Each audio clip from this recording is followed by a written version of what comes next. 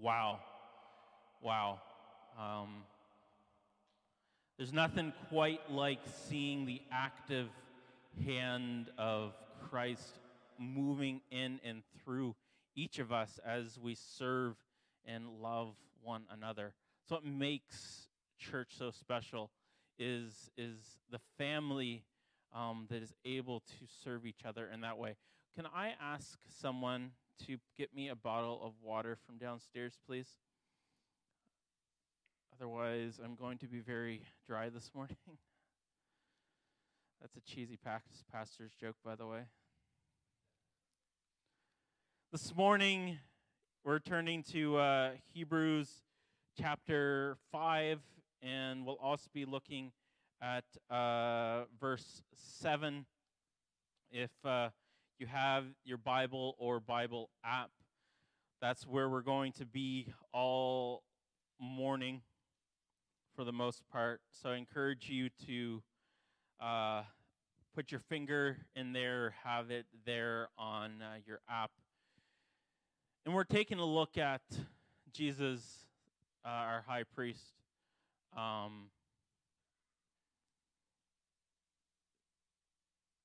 Anyone here perfect?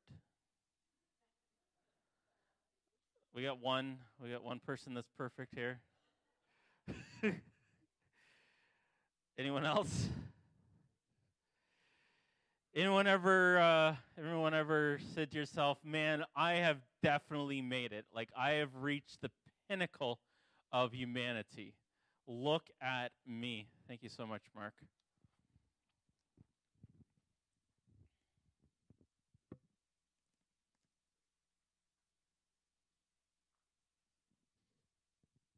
How about this question?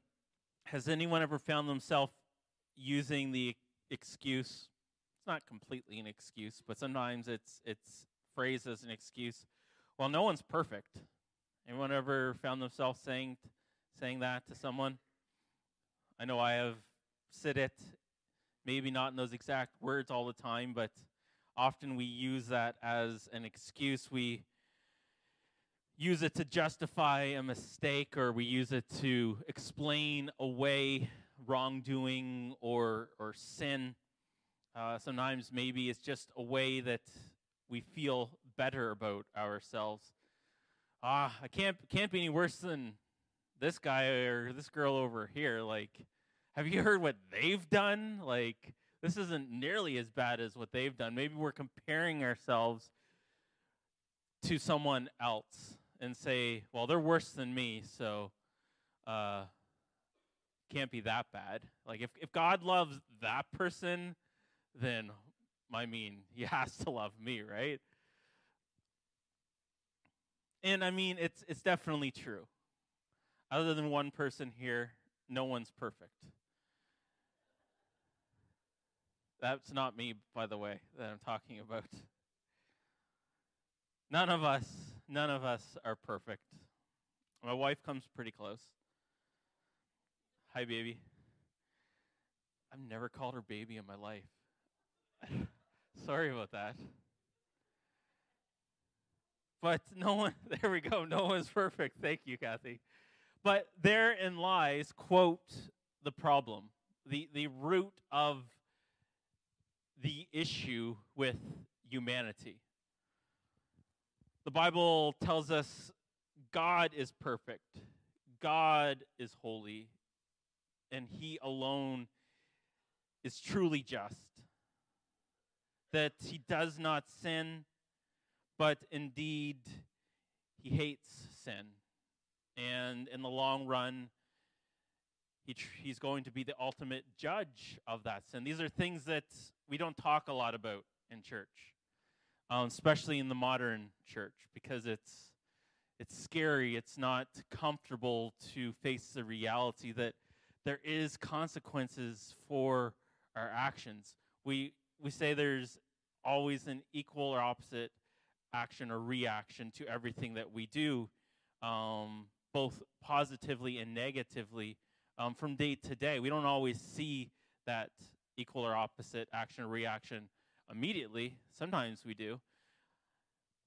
But the same is even more true when it comes to the way that I live my life, how I live my life, the guiding principles, who I put my faith in or choose to deny, has even more significant reaction or action.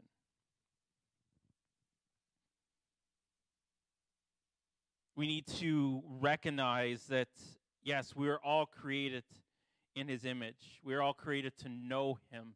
We are all created to love and be loved by him. We're all created to worship him, which we did this morning.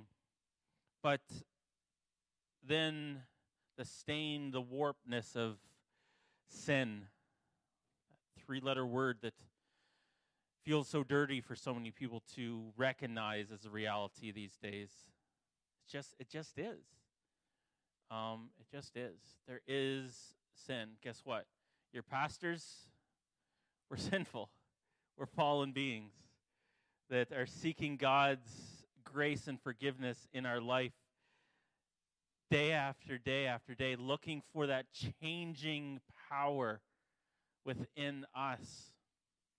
How often have you asked the question, how can a people like us have a relationship with such a holy God? Like, when you logic that line of thought out, how is that possible? How is that even plausible? So that such a holy God would make the choice to take notice of someone like Graham William Knowles and say, I love that dude, and I want him to be my child. Like, most of you don't even know my entire life story.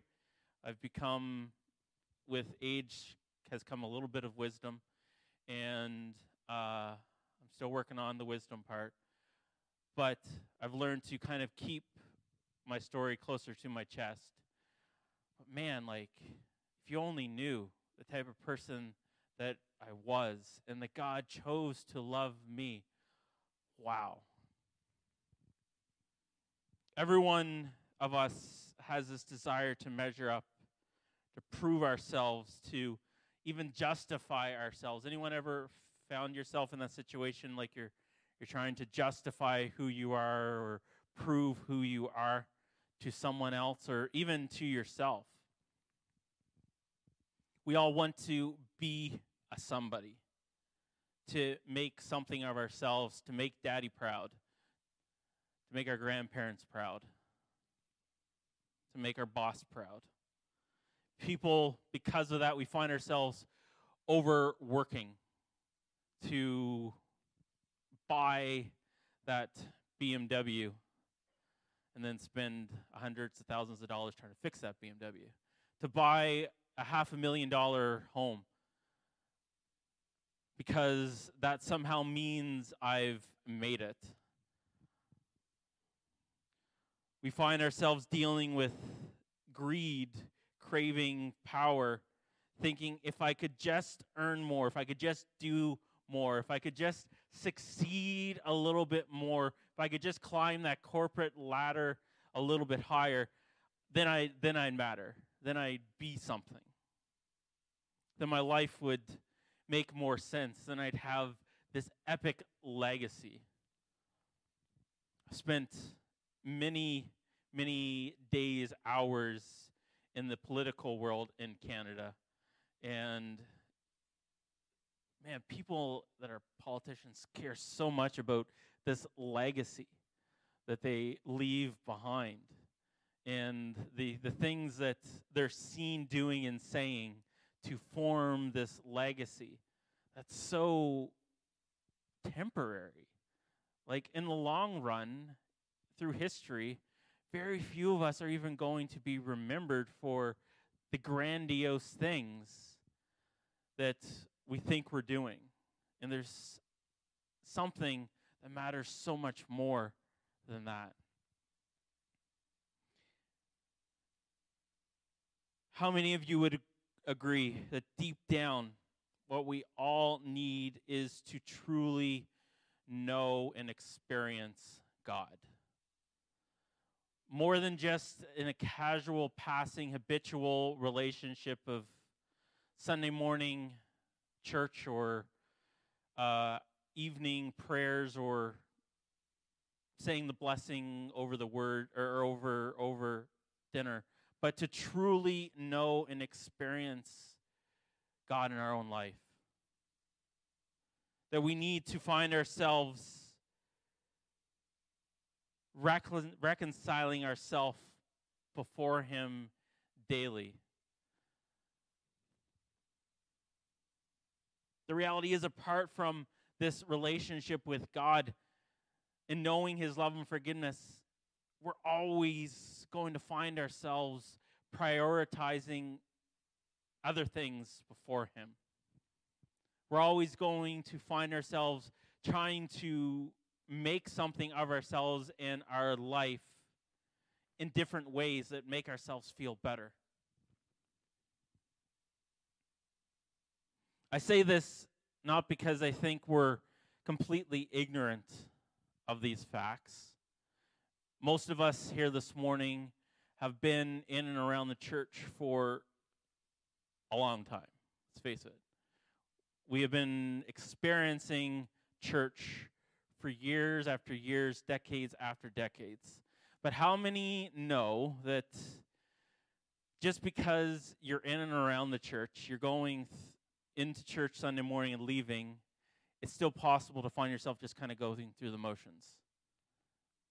Anyone able to recognize that in your own life or lives of people around you?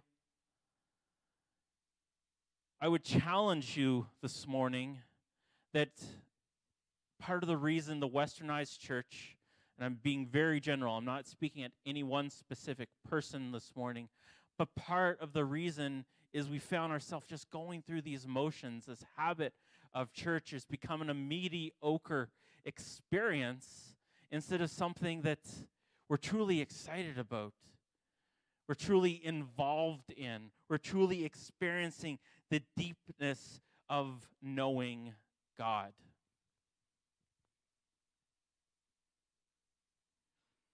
How many of you know that Old Testament priests played an important role?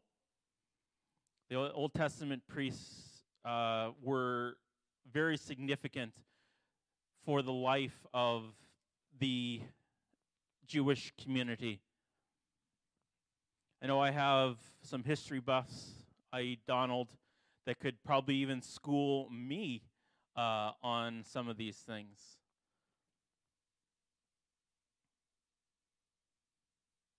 They had an important role in the Old Testament, and even they were sinners. God gave them a system in the Old Testament for priests, for sacrifices, and the sacrifices that the priests offered weren't just on behalf of the people. They were on behalf of themselves as well. But at the end of the day, it was just a system. It was just a way to point to a greater problem, to a need for a greater priest. A priest that would come and take away the consequences of sin forever. One that would finally and could truly bridge that gap between me and God, who is so holy. And so Hebrews 5 and 7, where we're spending our morning, is all about that. It's all about how Jesus is our better priest, how he's superior and greater than the high priest of the Old Testament and even into the New Testament.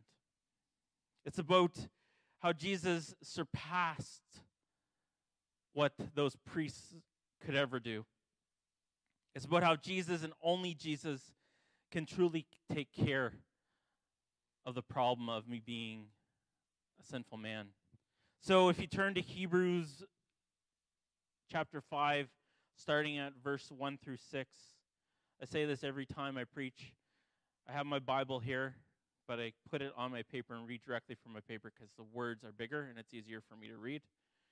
I'm not depreciating the word of God and reading from exactly from the Bible.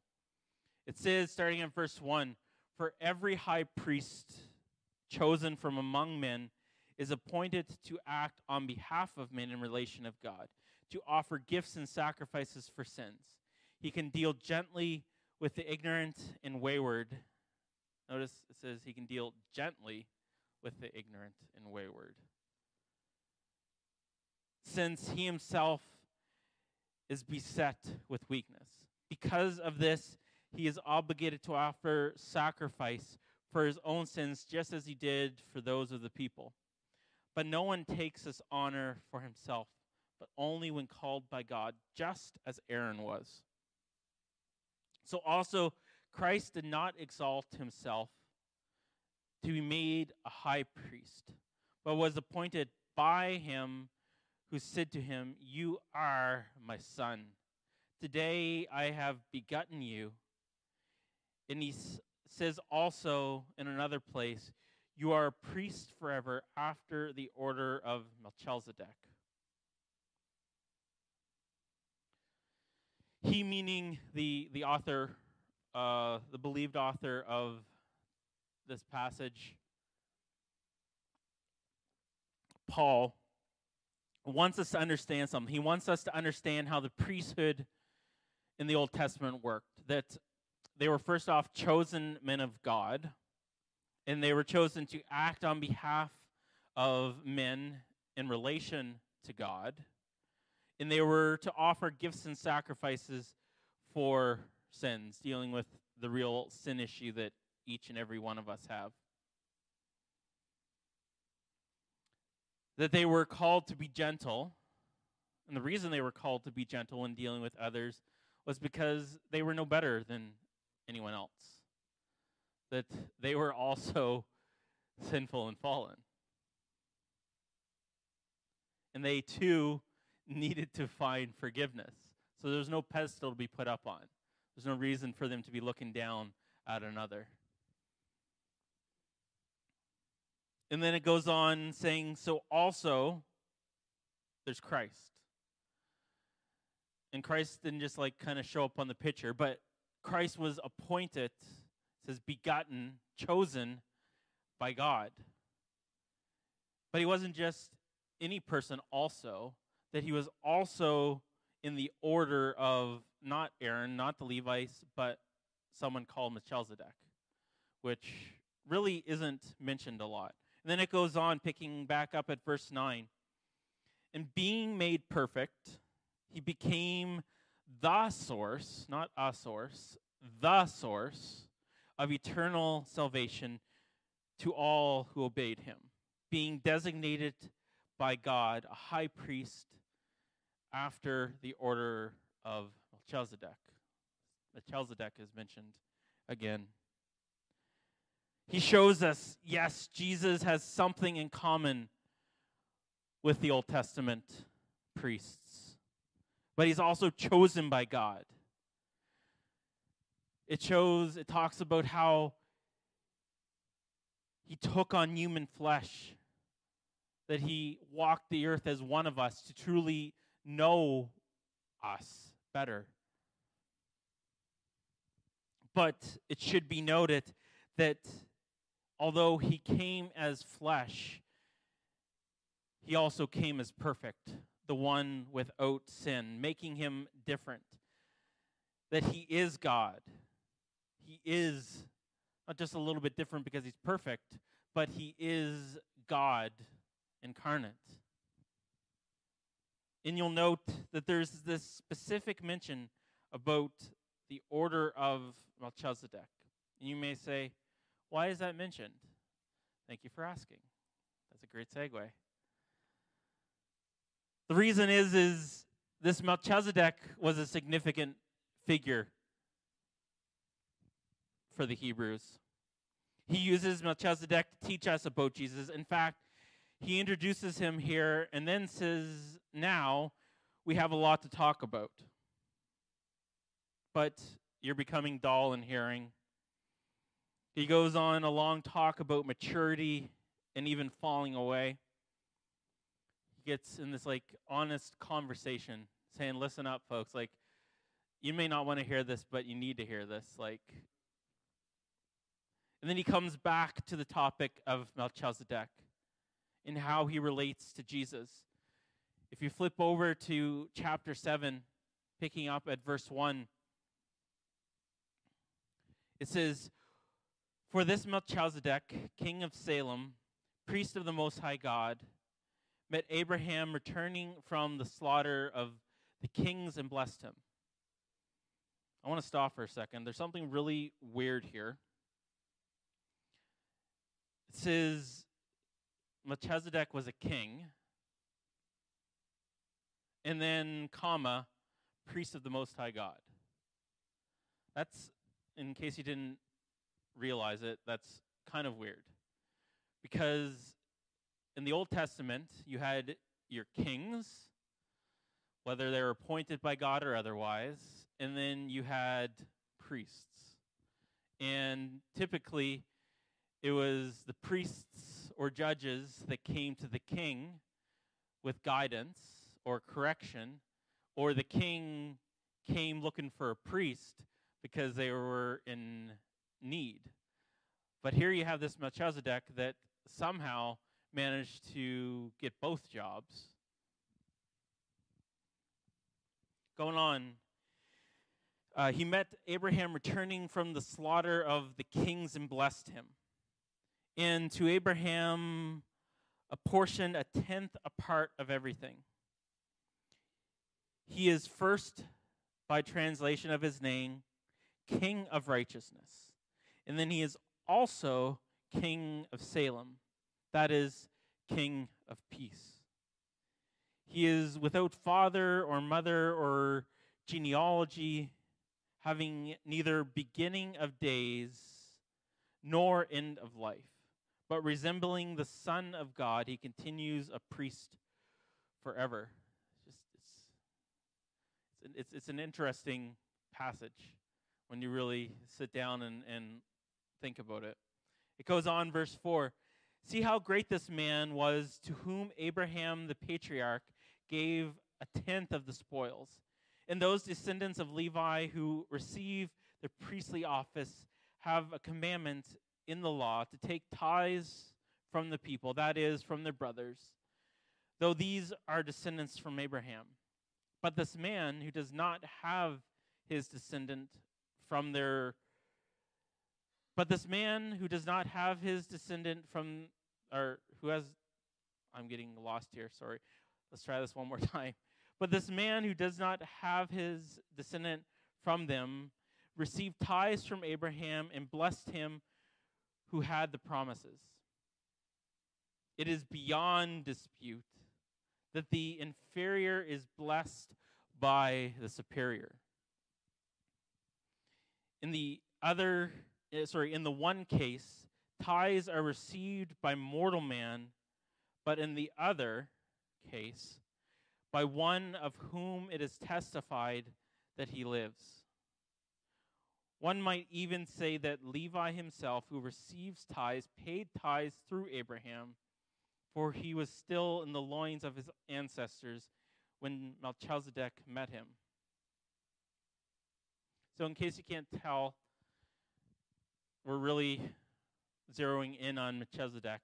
Otherwise, I wouldn't have taken all that time, and I appreciate your time this morning to read that. So who is this Melchizedek, this oddity in the Old Testament?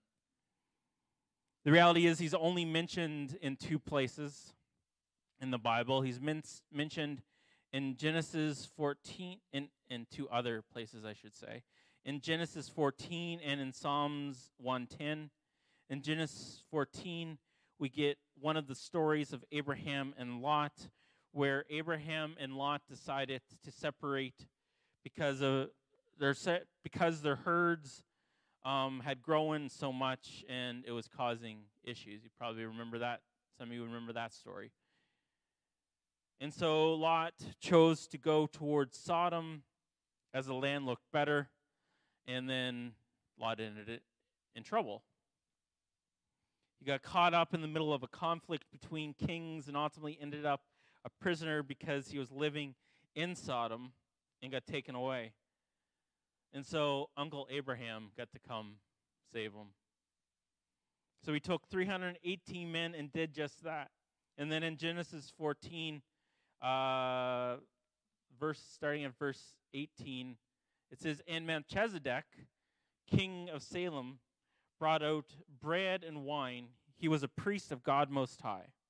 And he blessed him and said, Blessed be Abram by God Most High, possessor of heaven and earth, and blessed be God Most High, who has delivered your enemies into your hand." And Abram gave him a tenth of everything. And so this unusual Melchizedek guy shows up. And he's called, for the first time, King of Salem. And for the first time, he's also called priest of God.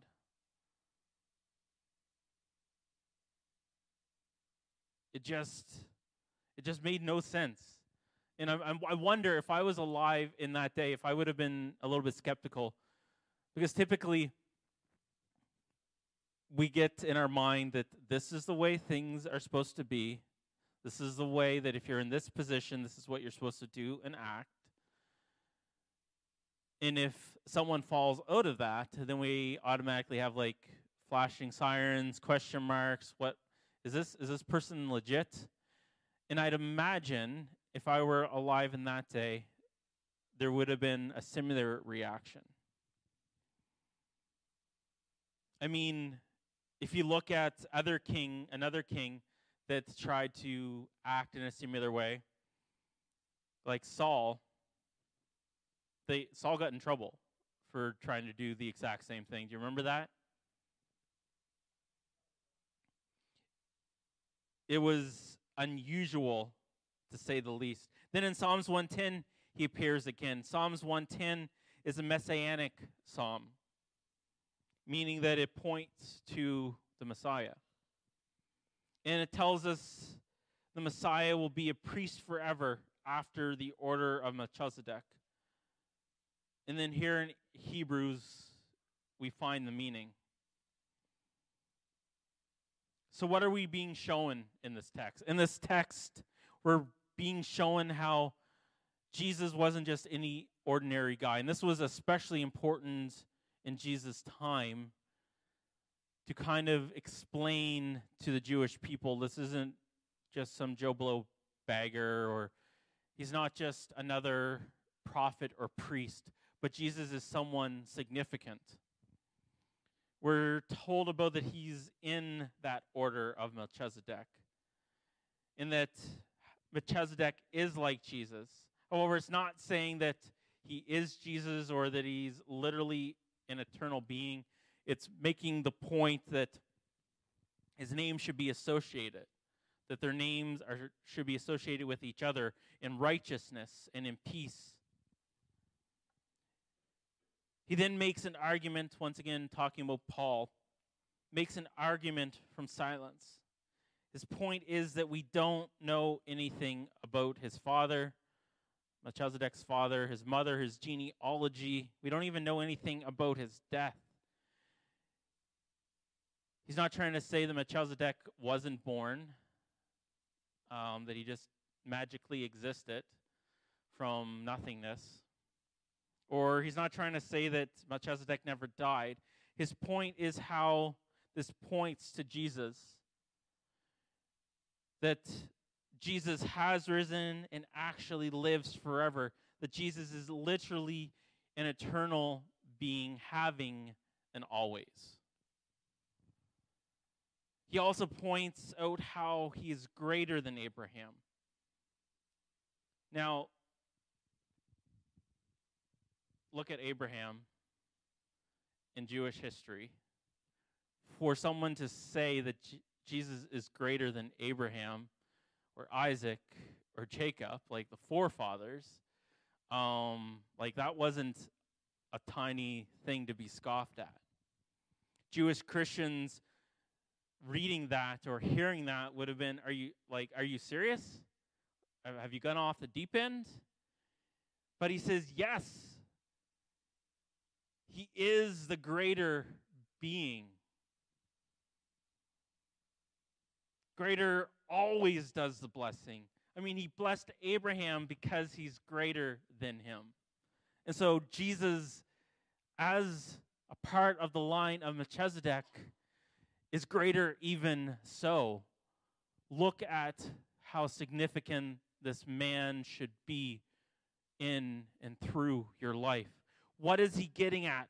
He's building a case that Melchizedek is greater than Abraham and therefore greater than Levi, and therefore Jesus is ultimately greater than all.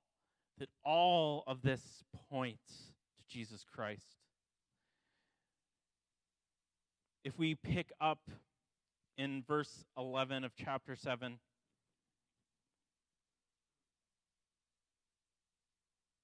it says, "Now if perfection had been attainable through the Levitical priesthood, through the law,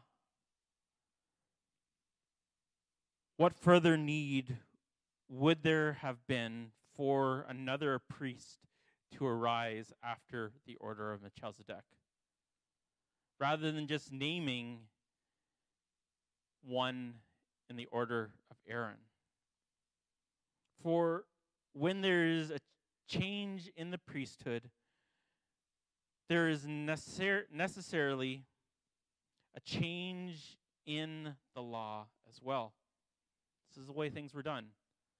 He's explaining, like, this is what normally happens. This is what we normally do.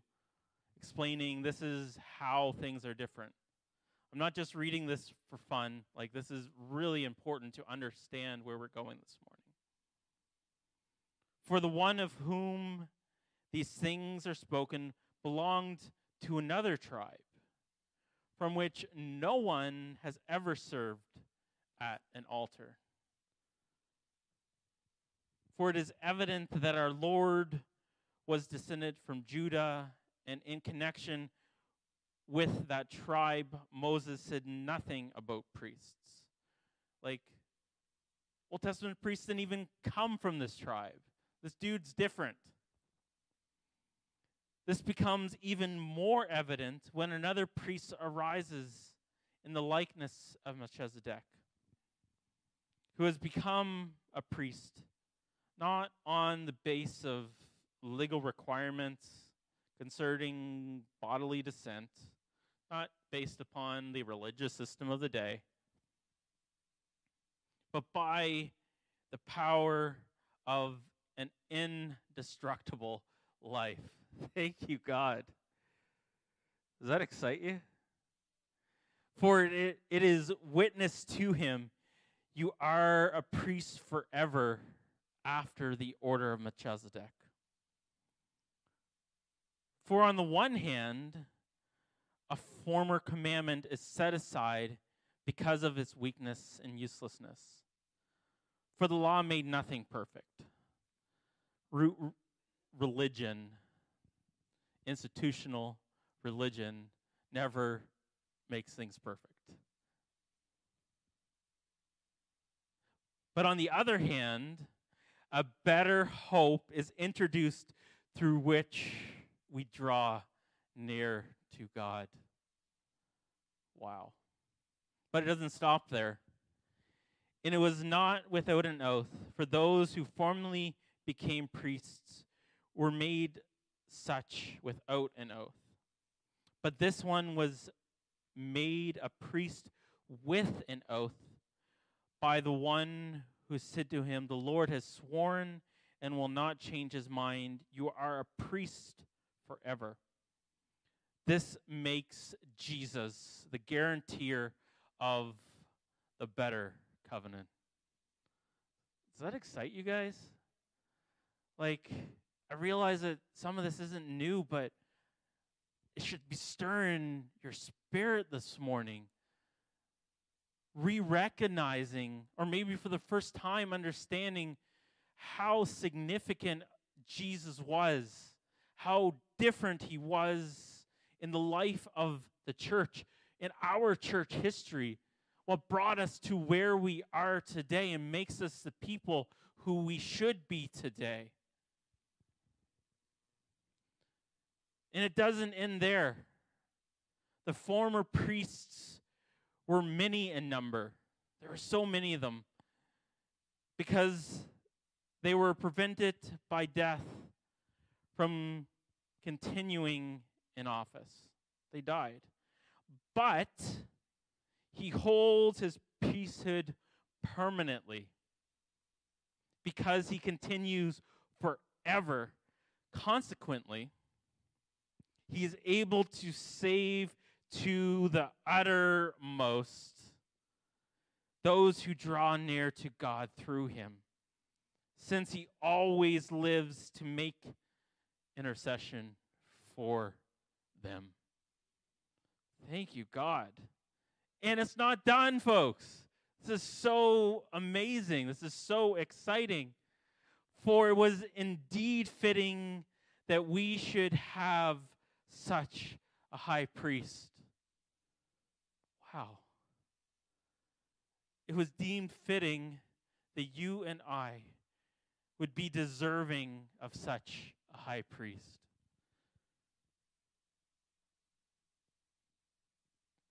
One that's holy, innocent, unstained. One that's separated from sinners, but chooses to abide among them. And exalted above the heavens. He has no need, like those other priests, to offer sacrifice daily. First for his own sins, and then for those of other people. Since he did this once for all when he offered himself up. For the law appoints men in their weakness as high priests, but the word of the oath, which came later than the law, appoints a son who has been made perfect forever. Isn't that such a powerful passage? When's the last time any of us read that and truly heard the incredible message that's being spoken to us there? I'll be honest. When I was led to this passage 3 weeks ago, I don't know how many times I've read through that. I've been a Christian since I was 17 and really gave in to God in my mid-20s. And I found myself drawn to examine the life of Christ for this message. And that passage came to mind. And I read through it and I'm like, oh my goodness. The love of God that is shown to me through this.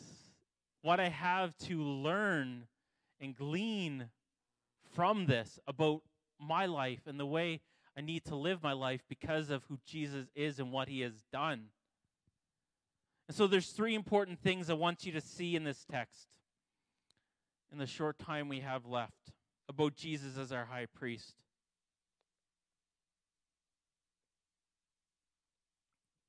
Three things that I believe are important enough to not just skirt over. Some of them may seem a little bit elementary, but they're so significant to who I am as a Christ follower, as someone that says, I want to be as Christ was. I want to live and act as close as I can to who and what Christ did. The first thing, Jesus is the better high priest. He is of a better order. And we see this case has been made so clearly, so plainly. Paul was a lawyer. It feels like it would be an open and shut case. That the order of Melchizedek was and is of the better order when compared to the Old Testament Levite. Order. We see the point is proven with the blessing and the tithe. And Paul wants us to see something better was always coming, was always the plan. It was never God's intention and continues to not be God's intention for our lives, for us to have to pay the cost of our sin. In that time, the cost was through killing of bulls or sheep. All of that was pointing to a deeper need for a better sacrifice and a better priest. And Jesus was and is that unlikely priest. He doesn't need to offer sacrifices daily like they used to.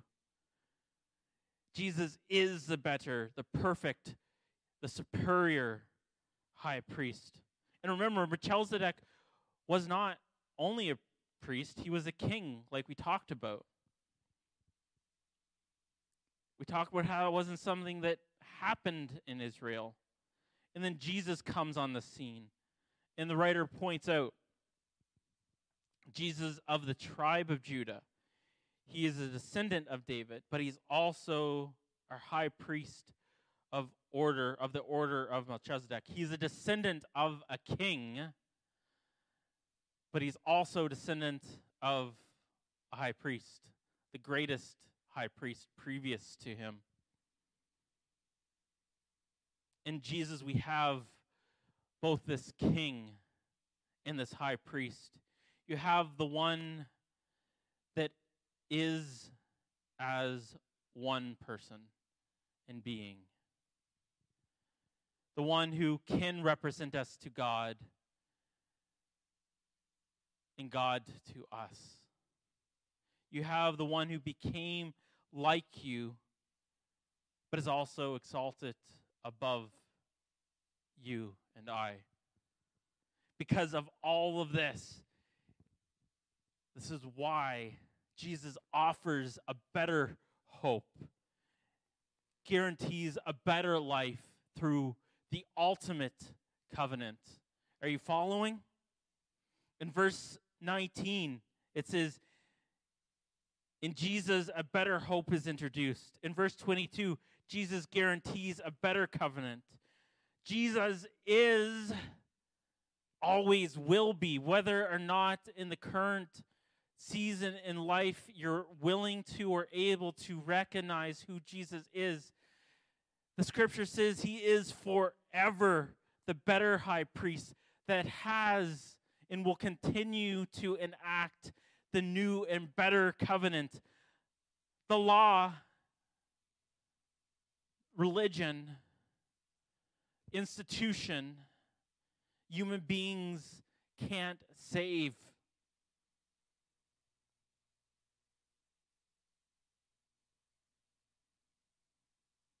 The only thing that you can learn from institutionalized religion, and people that are legalistic and all about law, the only thing you see there is the need for salvation.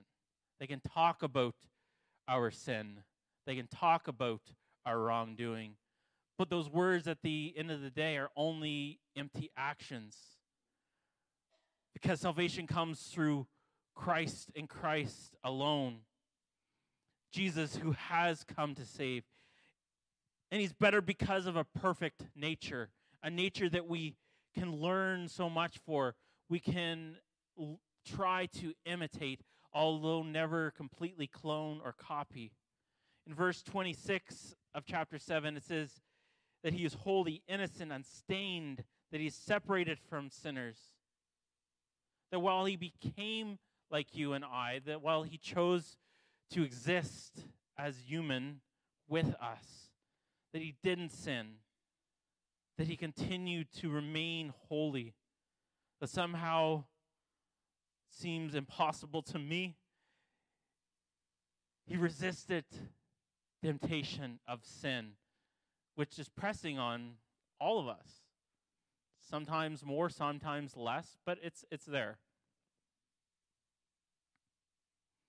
And he chose to walk among us, to spend time with us, that he died for sinners without becoming a sinner. we learn that because he is perfect, he is better because he is perfect in his work. We learn that his ministry is eternal. His sacrifice is final. It is important to note that he did spend time. We're going to pause here for a quick second. He did spend time with sinners, but yet managed to maintain his holiness. I challenge you this morning, how much time are you spending in your Christian bubble and avoiding people that church has been calling of the world? I can't stand that term. Other human beings that don't necessarily know or care about Christ. How much time are you following his perfect nature? Jesus' perfect nature was to spend time with the most hated people of his time, tax collectors. They said to him, "How can you go over to a tax collector's house? Don't you know who he is?" He had a literal prostitute come before him and wipe his feet with her tears, pour perfume on his feet. And they said to him and scoffed at him, "Don't you know who she is?" Like, if you're truly Jesus the Messiah, like, why are you letting this sinner spend time with you? But his nature was to love the least, the most hurting of these. And how many of you know, agree, and understand that we are called to act as Jesus acted, to follow after even the perfect nature of God, although we'll never be perfect, and that's okay. How many of you understand that this morning?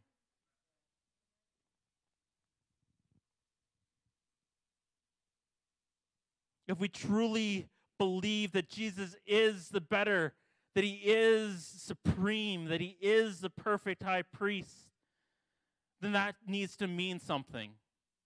Because as Christ followers, are we following? Are we acting as he acted in our own lives? And please don't hear me this morning saying that we're all a bunch of no good, not doing what we should be doing Christians, that this church is just terrible, because I'm not saying that. But I'm saying I'm not perfect. I have work to do. I desire to see this church filled with new believers in Christ. I desire to see me and 100% of us, when physically and mentally and emotionally able to, loving on other human beings that just haven't had the opportunity to decide for themselves what they believe about Christ.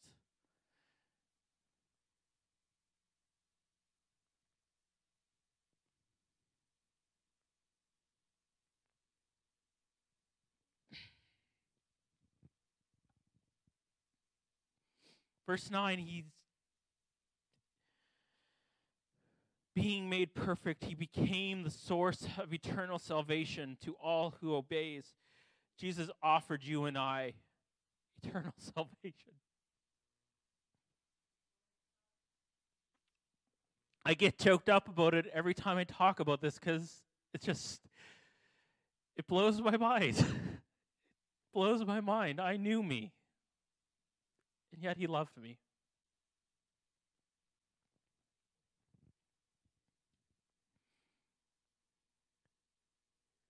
He is the source of salvation, not just for me, but for my neighbor, for my coworker, for that person that just drives me crazy bonkers. And I'm not talking about my wife.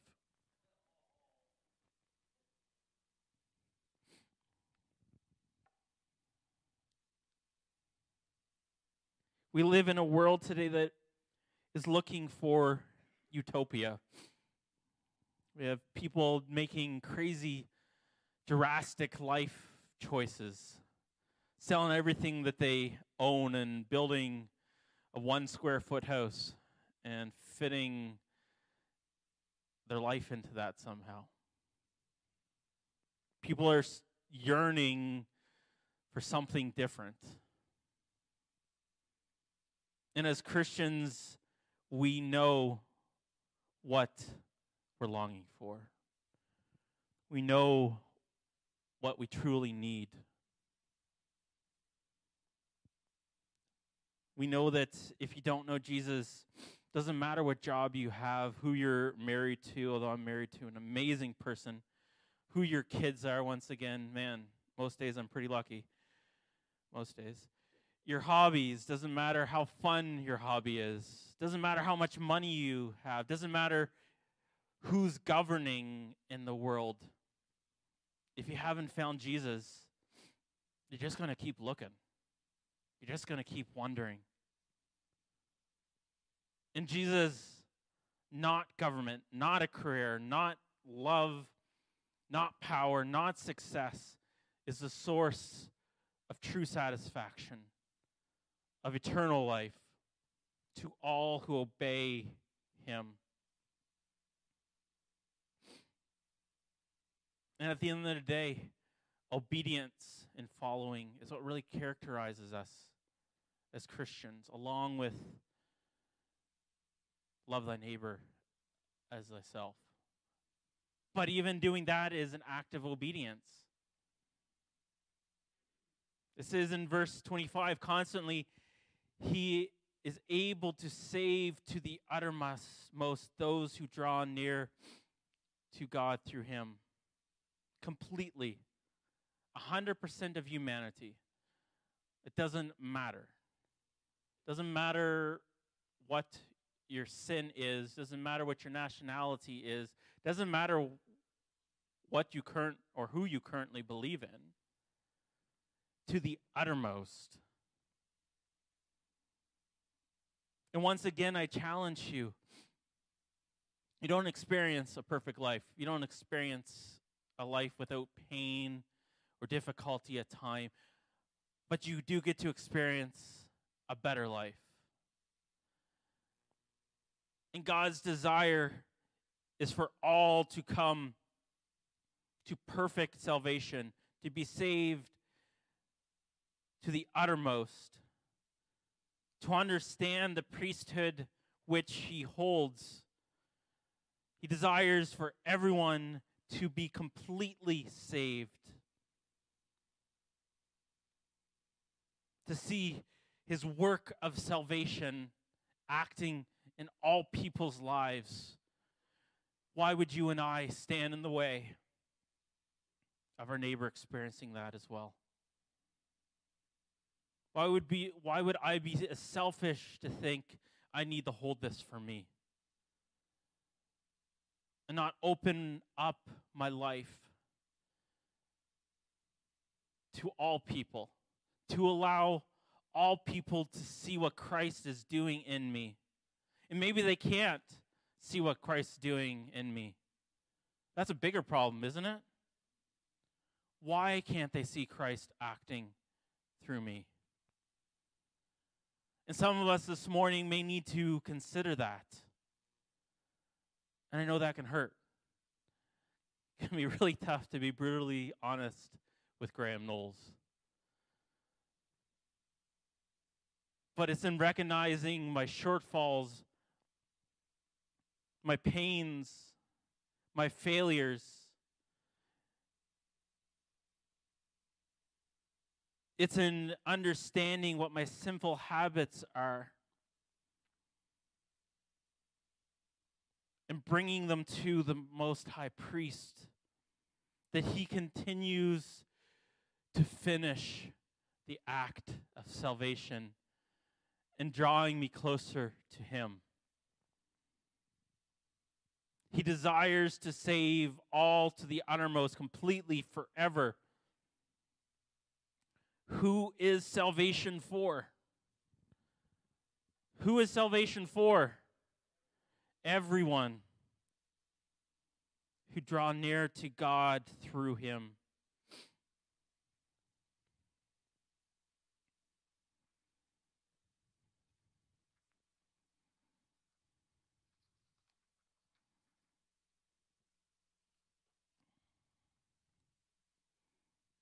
I left a page behind.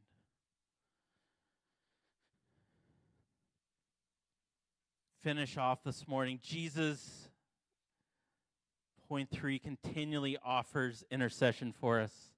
Wow. Continually offers intercession for us. All of us.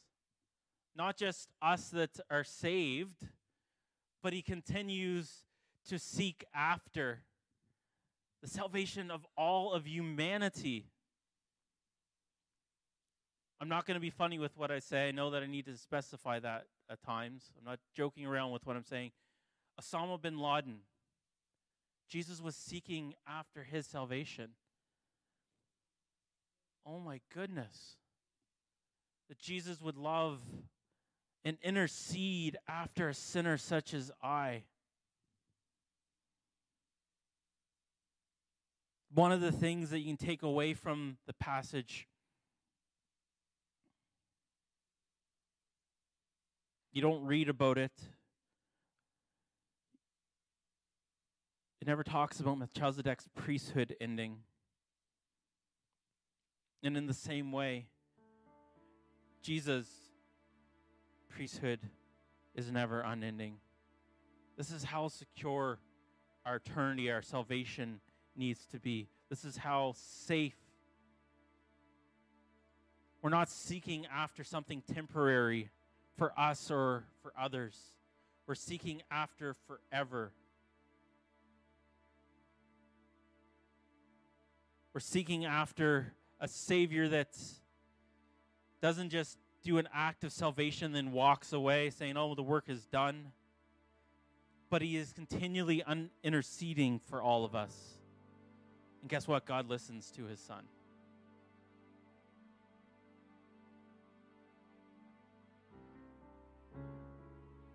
When you suffer, when you're hurting, when you're struggling, when you're tempted, when life just seems too hard,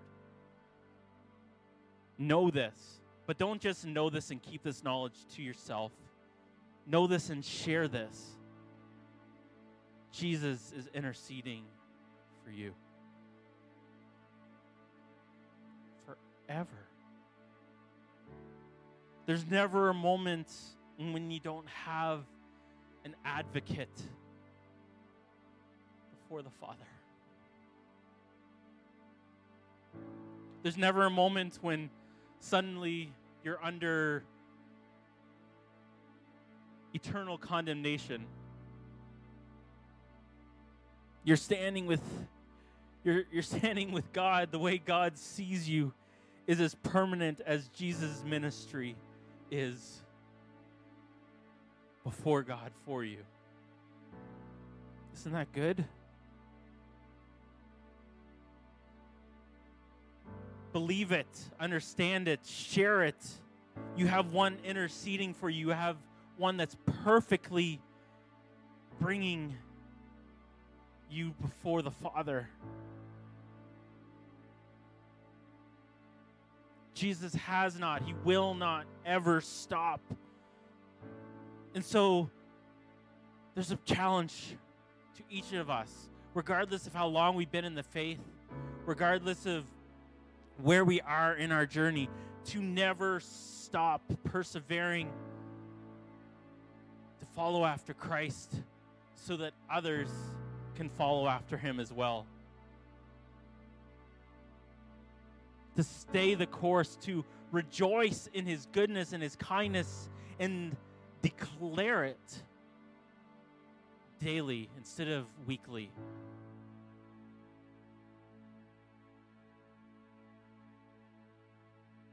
Will you stand? In their day, way back then, thousands of years ago,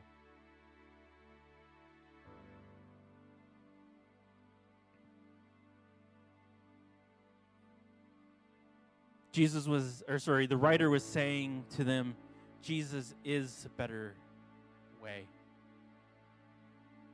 why go any other way? Why go back to your old ways? Why go back to a feeble, sinful priesthood that insults God in his ways? I don't know about you, but I don't want to insult God.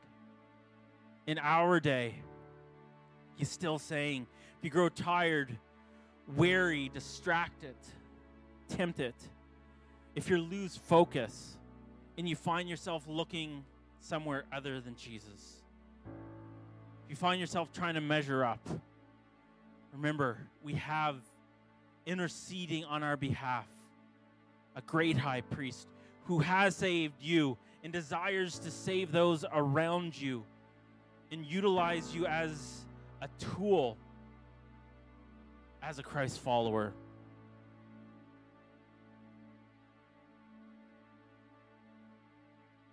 He has a model for our life. We have to decide, am I going to follow that?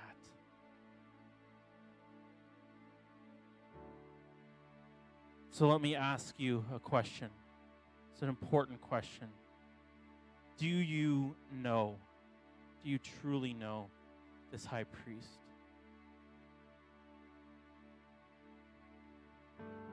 Not just through your initial act of coming to him and confessing your sins before him and accepting that first act of salvation. I'm not talking about baptism. These are all important things, don't get me wrong, but do you truly know our high priest? And are you truly following after him?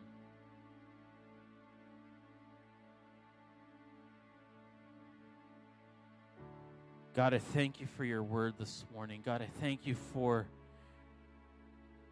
the consistency of who you are, that you're never changing, that your love is never waning, that you never stop interceding on my behalf, on our behalf. God, I pray that we would not grow tired in following after you and seeking to know you more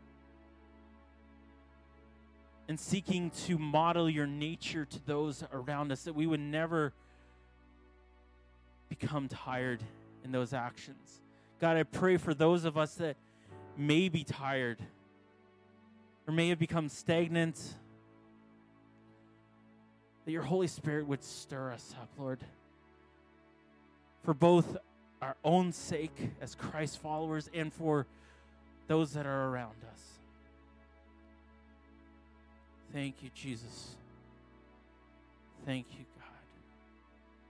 I'm going to ask the prayer team, the breakthrough team, those that are here to come forward. If you desire for prayer this morning, whether it's directly related with what we spoke about this morning, maybe you desire prayer for